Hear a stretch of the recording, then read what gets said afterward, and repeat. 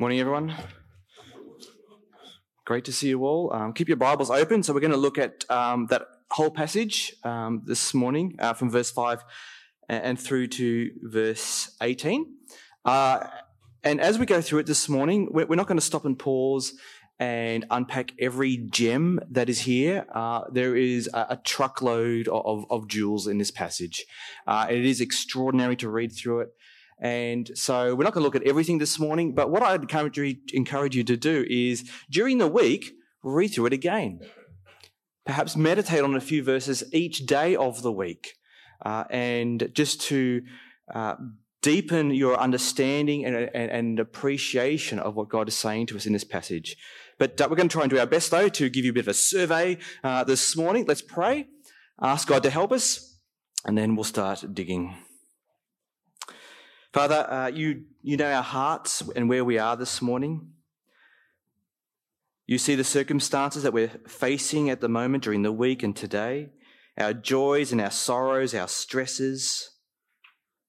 So, Father, we ask that in your great compassion that you might feed us with your word today. Please, God, convince us about Jesus, strengthen us, encourage us with your words about your Son. And we pray this in Jesus' name. Amen.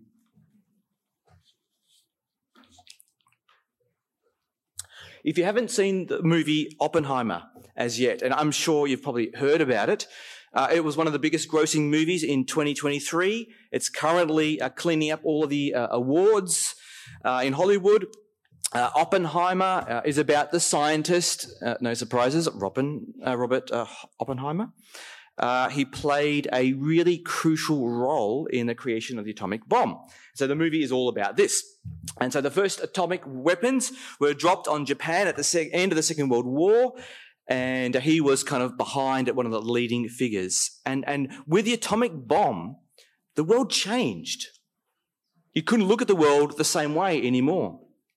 And in the movie, though, Kenneth Branagh, he's playing one of the characters. He's playing the role of a Danish physicist who was part of the team who are working on the atom bomb. And he says of the atomic bomb, quote, "This isn't a new weapon, it's a new world," unquote. So the atomic bomb, like so many inventions before and since, remind us of the astonishing capability of the human mind and ingenuity, how brilliant we are, and also how terrifying and destructive we can be. With all the discoveries that we have made over the millennium, with all the progress that we make, we play catch-up all of the time. As soon as something is invented or we make progress, we're then stopping and thinking, how do we control this thing that we've just made? Like, how are we meant to deal with this thing that we've just created? It's like, wow, okay, we can blow up an entire city with a single bomb now. Maybe we need some laws to govern this. Maybe we need some international attention to figure out how to control this thing. And of course, there are similar struggles with, say, smartphones or social media. How do we control it? How do we protect, and in particular, young people from all of the bad that can come about from these useful inventions? AI is another example that you hear a lot of people wrestling with right now. How do we control this thing called artificial intelligence? Or how will it begin to control us and to change us? We are never fully in control over world events, over circumstances that are going on in our lives around us, say at school or work, even in our own life and heart. We saw that during the week, didn't we? When a storm came rushing through Melbourne and 500,000 homes lost their power and still tens of thousands have no electricity. Well, friends, the Bible shows us God is in control. We may not be, and we are not in control, but God is in control, and God's control and care is demonstrated most vividly in his Son, the Lord Jesus. And that's what we're going to be exploring together this morning in God's Word. So there are 3 paragraphs in this section of Hebrews chapter 2. We're going to look at each one under a different heading. The first one is this: the future belongs to Jesus. The future belongs to Jesus. What does verse 5 say? It is not to angels that he has subjected the world to come about which we are speaking. Now, in the first couple of weeks in our new series in Hebrews, we've been seeing, haven't we, something of the majesty and greatness of God's Son. He is seated on a throne. He is greater than the angels. But now comes a twist from verse 6 onward. We read, but there is a place where someone has testified, what is mankind that you are mindful of them, a son of man that you care for him? You made them a little lower than the angels. I wonder, do you know the name of anyone who was born in the year 900 BC? Anyone? Or maybe, can you think of an individual who died in the year 200 AD? Let's make it a little bit easier. What about the name of someone who either was born or who died in the 1950s in the Northern Territory? Do you know when I was born? Don't worry, I don't know when you were born, so it's all good. The Gospels say, Jesus says, God knows the number of hairs on our head. That's not very many for some of you, but what a profound insight. So what Psalm 8 is saying, what is man that God is mindful of us? There is no human being who is coming into the world or has been conceived or who dies without God's knowledge and care for them. That's a wonderful thing to hold on today, isn't it? But Psalm 8 is saying more. It's saying that, but it's also saying more. Now, to help us understand what we're reading in these verses, it's worthwhile, I think, saying something about Bible translations. This is not a conversation we have very often, but today I think it will be helpful because it's relevant to our Bible reading. Now, as a church, we choose to use the New NIV Bible translation. It is a great Bible translation, which is why we use it. But as with all Bible translations, you have a group of language experts who are making decisions about what's the best words to translate from the original language into English so we can understand God's words faithfully, truly, accurately. And so not all, but a lot of modern translations, including the New NIV, try to use a lot of inclusive language.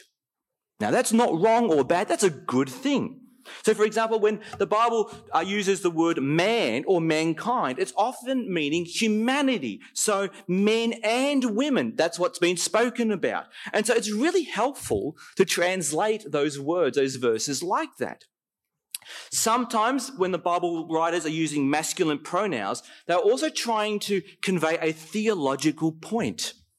And so we don't want that obscured. So here in original language, in the New NIV, sometimes in these verses it talks about them.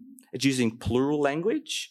In the original language, though, it's always masculine singular. It is him, him. So the text says, you made him a little lower. What is man that you are mindful of him? Now, our NIV is not wrong. The older NIV translation, though, is probably a little better. See, on the one hand, Psalm 8 is speaking about humanity. It's what it's about. And God's relationship to us. And so it is right to say humanity or us, them. Yeah, and what a thought again, isn't it? What is man that God is mindful of us? So it's right. But Hebrews is also making a further point. And it's pointing out that this is a messianic psalm. In fact, it is about him. As the original language conveys, it is not them, it is him. It's singular because it's talking about God's Son. And with that, come with me now to the text, see the twist.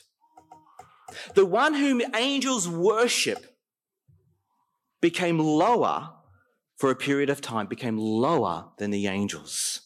The Son is God, like God's Son, eternal. He is so stupendous in power and glory. He shouldn't be deferring or hiding or giving up a fraction of his authority for a millisecond.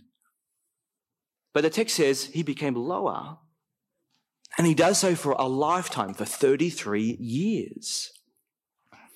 Now, sometimes we give up things when we attach value to them. We might lay aside stuff perhaps for our children or to a good cause because we see there's value in those things. But God making himself lower, why did he do that? Well, we're told it's because the Son is setting a future. So as we explore this idea of the eternal Son of God making himself lower, it's set in the context of how God is setting a future. He's making a future. That's the larger point that we see here in verses 5 to 9. So this Jesus who became low, so it's talking about him becoming a human being, is in fact the one whom God is going to give the world. That's an interesting thought, isn't it? That the one who has the right over the future of the world isn't America or China or Russia or the left or the right or Apple or Elon Musk or the UN or any of those things. No, we're told God has subjected the world to come, not to the angels, but to his Son. So the future is given to Lord Jesus. But then as Hebrews points out, but at the moment it kind of doesn't feel like that particularly. As we're looking around the world, it doesn't always look like, the future belongs to Jesus. That's what verse 8 is saying. At present, we don't see everything that is subject to him. But in other words, God in his sovereign purpose and power has given everything to his Son. Everything will be subject to him. Jesus is Lord. That is true. But experientially, as we're looking around the world, we don't see everything, and we're not seeing everyone submitting to Jesus. I'm sure you're aware, people around Melbourne are living quite comfortably without reference to Jesus. And at the same time, some of the things that we see are kind of frightening and disturbing. We see things that are conflicting with God's ways. Things fall apart, things fail. Even clambering out of bed this morning, you're reminded, maybe I'm falling apart as well. See, Hebrews is reminding us, though, that the final and full realization of God's promise for the future is still future. We're not there yet. We're not seeing the new creation yet, but nonetheless, God is in control. And so Hebrews says, see what the Son has done. So look at verse 9 with me. But we do see Jesus, who was made lower than the angels for a little while, now crowned with glory and honor because he suffered death, so that by the grace of God he might taste death for everyone. So God put into play his plan. And what God has demonstrated is going to guarantee what we still don't yet see. A friend of mine on Valentine's Day put up a post on Facebook. And by the way, I know when someone says, a friend of mine, you normally think, okay, he actually means, himself. I am not talking about me, just putting it out there. That's not code for this is what Murray did on Valentine's Day, just to be clear. Anyway, he shared what he was doing for his wife. This is what he posted. And he said, he and his wife were not big on Valentine's Day, but I tried to get her some leftover flowers from a funeral today. Unfortunately, the flowers were cleared out before I could get to them, but it's the thought that counts. That's great. I've learned a new strategy. The thought that counts. Hebrews is saying God didn't just think up a plan. He carried it out. And his plan was this, that his Son, the Lord Jesus, would humble himself. He divested himself of that eternal honor that is rightfully his. He exchanged his royal robe for dirty, smelly clothes. He went through suffering and death. And now he is crowned with glory. So see God's purpose. We're told there's a purpose. So that by the grace of God, he might taste death for everyone. The very thing that ends the future is what? It's death, isn't it? What kills the future is death. Death kills off everything. It's very good at doing it. But we read that Jesus has overcome that unmovable obstacle. There is a future, and the future belongs to Jesus. That's our first point. Jesus has a future. The future is with Jesus. It is his. Second point, in our next paragraph, Jesus shares the future with us. Jesus is about sharing the future with others. He loves to share his rule. He loves to share his victory over death with others. So listen to how God views us. That is those who are trusting the Lord Jesus. Look at verse 10. in bringing many sons and daughters to glory. Many sons and daughters. He's not standoffish. He's not disconnected. But no, he is in the business of adopting many sons and daughters and bringing them to glory. Our communities and our schools and workplaces, we love to talk about social cohesion and social inclusion. And we don't want people being outsiders but insiders. And we want being tolerant to everything and everyone. And we love talking that talk, don't we? Now, of course, the Bible says the reason why we're outsiders and the reason why we are separated from God is because of sin. By nature and by choice, we reject God and his rule and righteousness. So we're not born inside God's kingdom, but to use Jesus' words, we're born again. And here Jesus and the writer of the Hebrews is talking about this language of adoption. And it's stunning, isn't it? I didn't belong to God, but God welcomed me. I didn't even want to, but he lovingly drew me in. To be called a son or daughter means God has formally and legally and personally adopted us into his family. And it's because of what Jesus has done for us. As he continues, it was fitting that God, for whom and through whom everything exists, should make the pioneer of their salvation perfect through what he suffered. What are we meant to do with that phrase, God made Jesus perfect? Isn't he already perfect? Well, is it saying that Jesus was somehow less than perfect? Was he sinful in some way? Was he falling short of God? Well, no, of course, we know it's impossible for God's Son to sin. Now, the word perfect sometimes means complete. Now, it's not talking about moral perfection here, but it's saying how God made complete, that is, he finished the work of salvation through what Jesus suffered. That's what it's talking about. And verse 11, with this result, both the one who makes people holy and those who are made holy are of the same family. So Jesus is not ashamed to call them brothers and sisters. Understand, verse 11 is true for every man and woman who has been made holy, that is set apart by God because of Jesus. He is not ashamed to call us brothers and sisters. There's a truth to hold on to, isn't it, today? He's not ashamed of us. He's not ashamed to call us brothers and sisters. We're family, Jesus is saying.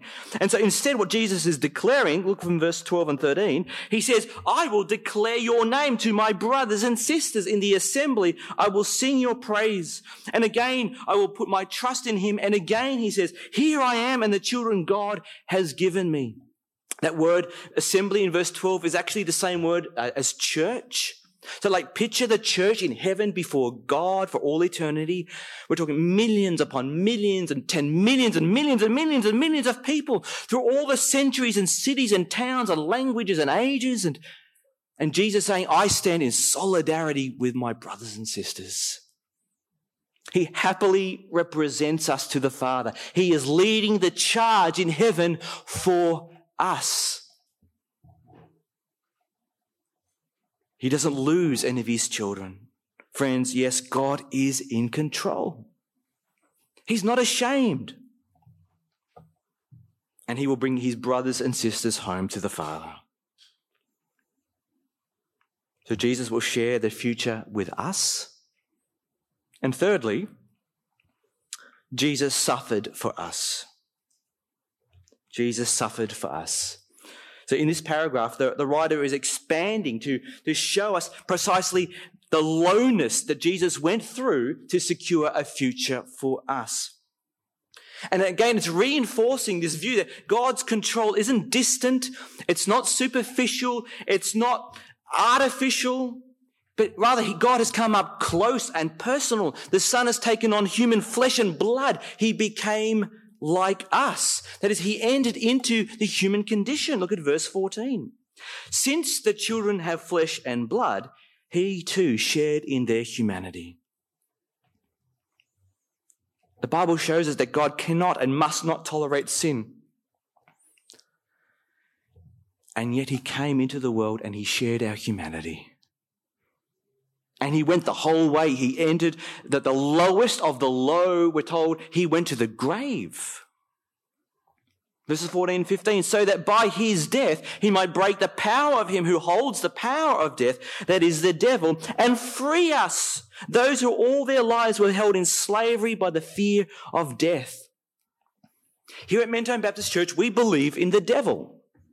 We believe in a spiritual being that is known as the devil. We don't believe some of the crazy things that people might talk or say or suggest about the devil. There are some pretty crazy ideas out there, but we do believe what the Bible teaches us about the devil.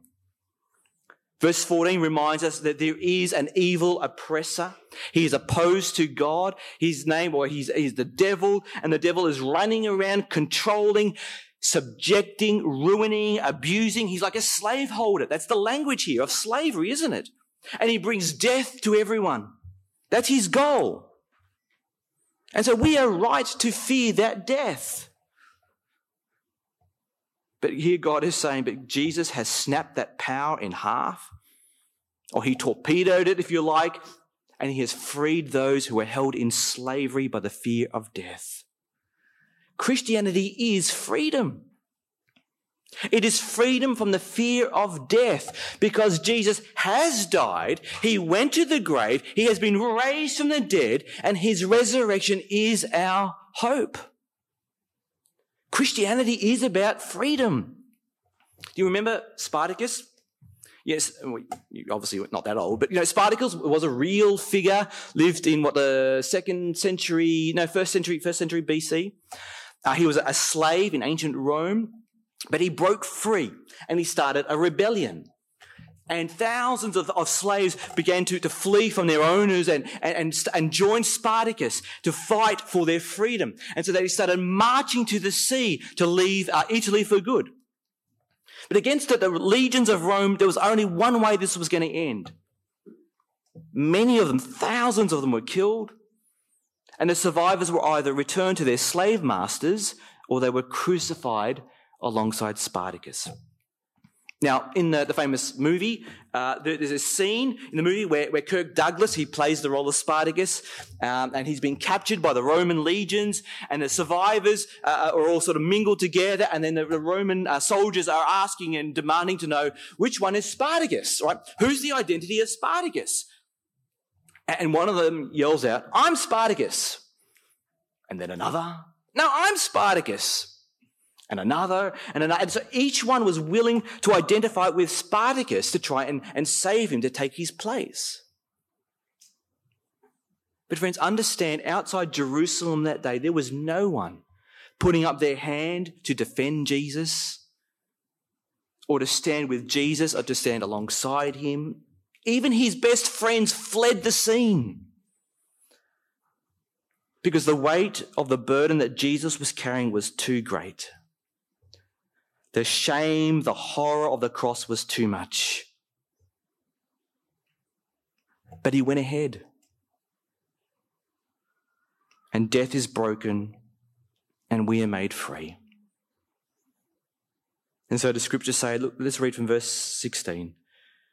Surely it's not the angels he helps, but Abraham's descendants. For this reason, he had to be made like them, fully human in every way, in order that he might become a merciful and faithful high priest in service to God, and that he might make atonement for the sins of the people. Because he himself suffered when he was tempted, he is able to help those who are being tempted. Jesus understands us. He gets us.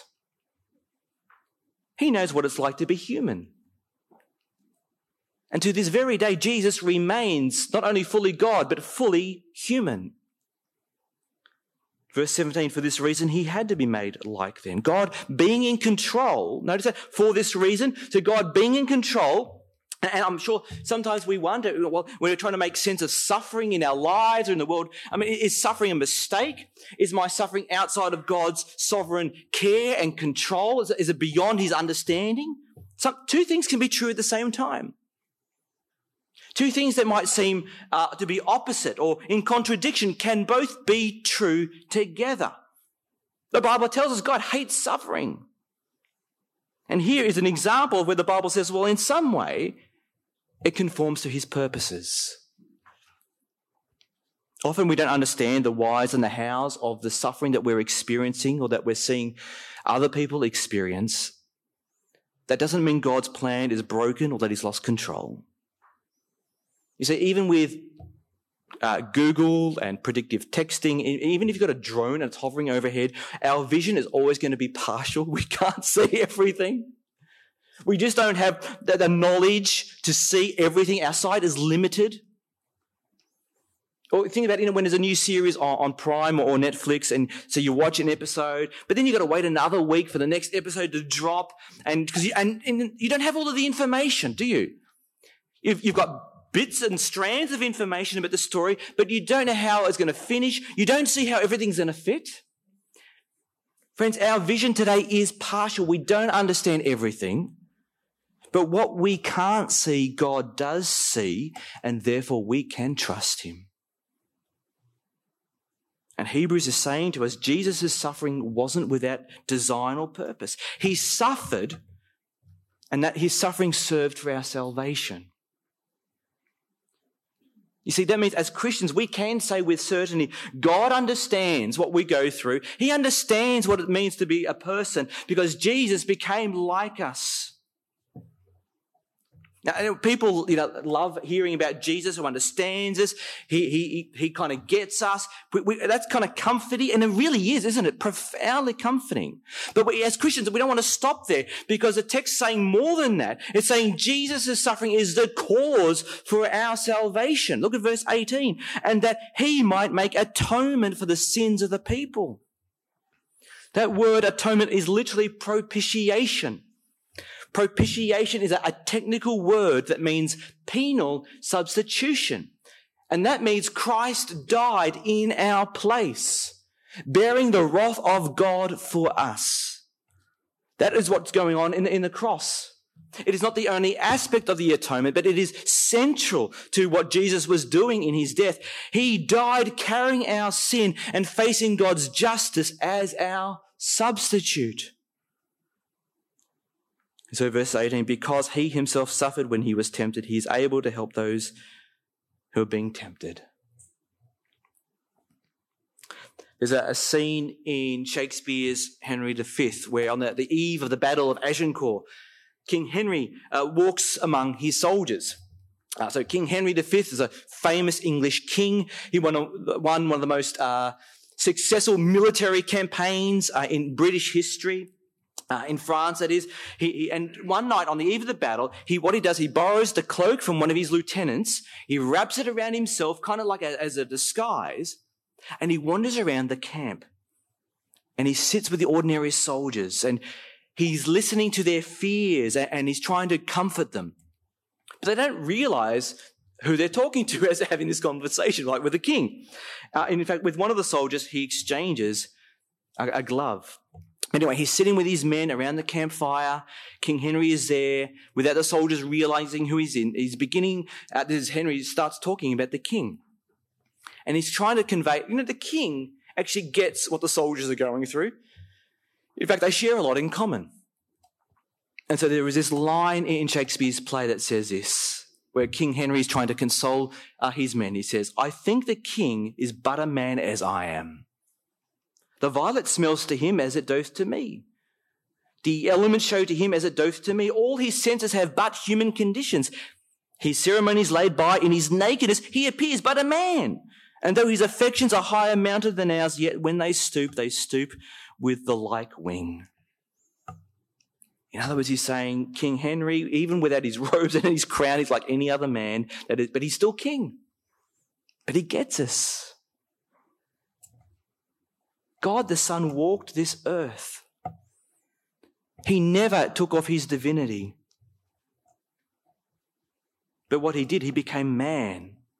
And he wore that naked condition that every human being shares and has, feeling the cold and the tired, enjoying the taste of wine and good food, knowing the hurt from insult, the pain of betrayal, feeling the bruise or the calluses from working hands. He understood it all.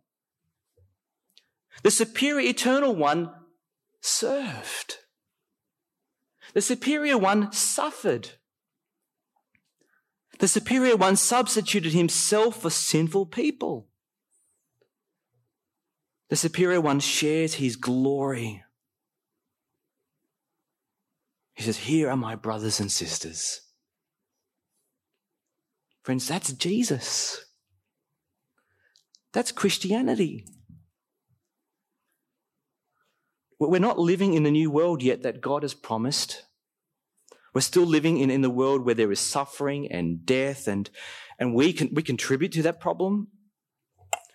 But we do see him who was made low now alive and freeing and adopting many. The reality is we do not understand everything that is going on in the world or in our own lives. I don't understand everything. You don't. But Jesus understands us. He became human in every way. We're never fully in control. But God is, and the suffering and crowning of his Son proves it. And he, this Jesus, will share his glory with his brothers and sisters. In a moment, we're going to be singing that famous old hymn, And Can It Be? As we do sing, can we say, these words are mine? I really do believe them. These words are mine. And maybe perhaps for the very first time you can sing them and believing them to be true for you. Just let me read out a few of the lines from this hymn. It says, and can it be that I should gain an interest in the Saviour's blood? He died for me who caused his pain, for me, for who him to death pursued. Amazing love, how can it be that thou, my God, shouldst die for me? No condemnation now I dread. Jesus and all in him is mine. Alive in him, my living head, and clothed in righteousness divine, bold I approach the eternal throne and claim the crown through Christ my own. Let us pray.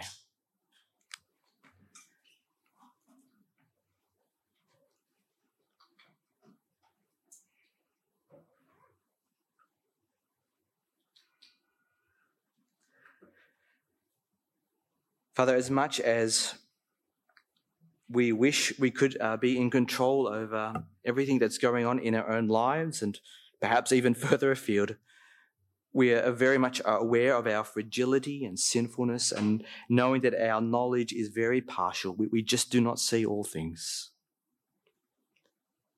But Father, we thank you for this incredible reminder today that you are in control. And you have proven that to us in sending your only Son, who for a little while was made lower than the angels, but now crowned with power and glory and honor. Father, we thank you that in Christ, the future is secure for us. He represents us before your throne. He's not ashamed to call us brothers and sisters. So, Father, give us great confidence in you this day. Give us great comfort knowing that you understand us, and even more so, the Lord Jesus died in our place on the cross. So, Father, we thank you, and we thank you in Jesus' name. Amen.